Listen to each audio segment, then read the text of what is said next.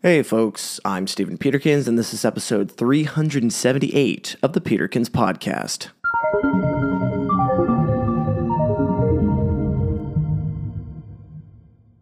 Today, we're going to talk about the psychic powers of human beings. Ever since the Enlightenment, the Western world has basically decided that the material world and the scientific method is all reality is. If it can't be measured through science, then there's no rational reason to believe it exists. But what if I told you that by using science, we've uncovered evidence that human beings have the potential for psychic powers? At least, that's what the results of Wiseman and Schlitz's famous experiment seem to indicate. Let's lay the groundwork. There is a classic parapsychological experiment where a subject is placed in a room alone, hooked up to a video link. At random times, an experimenter stares at them menacingly through the video link.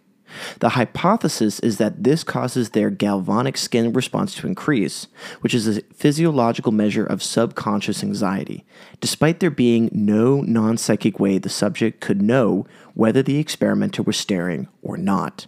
What makes the experiment fascinating is that Schlitz is a psi believer, and Wiseman is not. Schlitz had run staring experiments before that consistently supported the presence of psychic phenomenon. Wiseman, as a psi skeptic, also ran staring experiments that produced nothing, disproving the existence of psi. The two men, who were of completely opposite beliefs in the field of parapsychology, decided to run an experiment together and concretely determine what the hell was going on.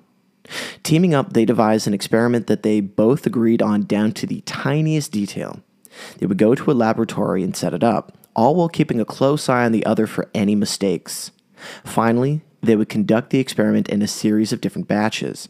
Half the batches, which were randomly assigned, would be conducted by Dr. Schlitz, the other half by Dr. Wiseman. The two authors had very carefully standardized everything beforehand, meaning all they had to do was greet the participants, give the experimental instructions, then do the staring. The results of the experiment were troubling. Schlitz's trials showed strong evidence of psychic powers, while Wiseman's trials found no evidence whatsoever. It's hysterical reading the paper itself and seeing how they stumble over themselves trying to make it sound sensical enough to get published. In the discussion, the authors both suggest that their co-authors snuck into the computer and possibly hacked the results. What's crazy is that this isn't the only study to have found this finding. There are at least 10 other studies that have found similar results. The existence of psychic powers is completely dependent on whether or not the person running the experiment believes in them. There's now a host of theories about how skeptics emit negative auras and that those who are enthusiastic have the potential for psychic powers. Even if we take the results from these experiments with a grain of salt, we are left with a troubling notion. No matter how clinical we attempt to be, there are subtle subconscious and psychological effects that transform our work, our actions, and our behaviors. Not even the rigors of science can remove them completely. One thing is for certain. Our attitudes matter, and they have radical effects on the impact that we make on our world. Thanks for listening, and I'll talk to you later.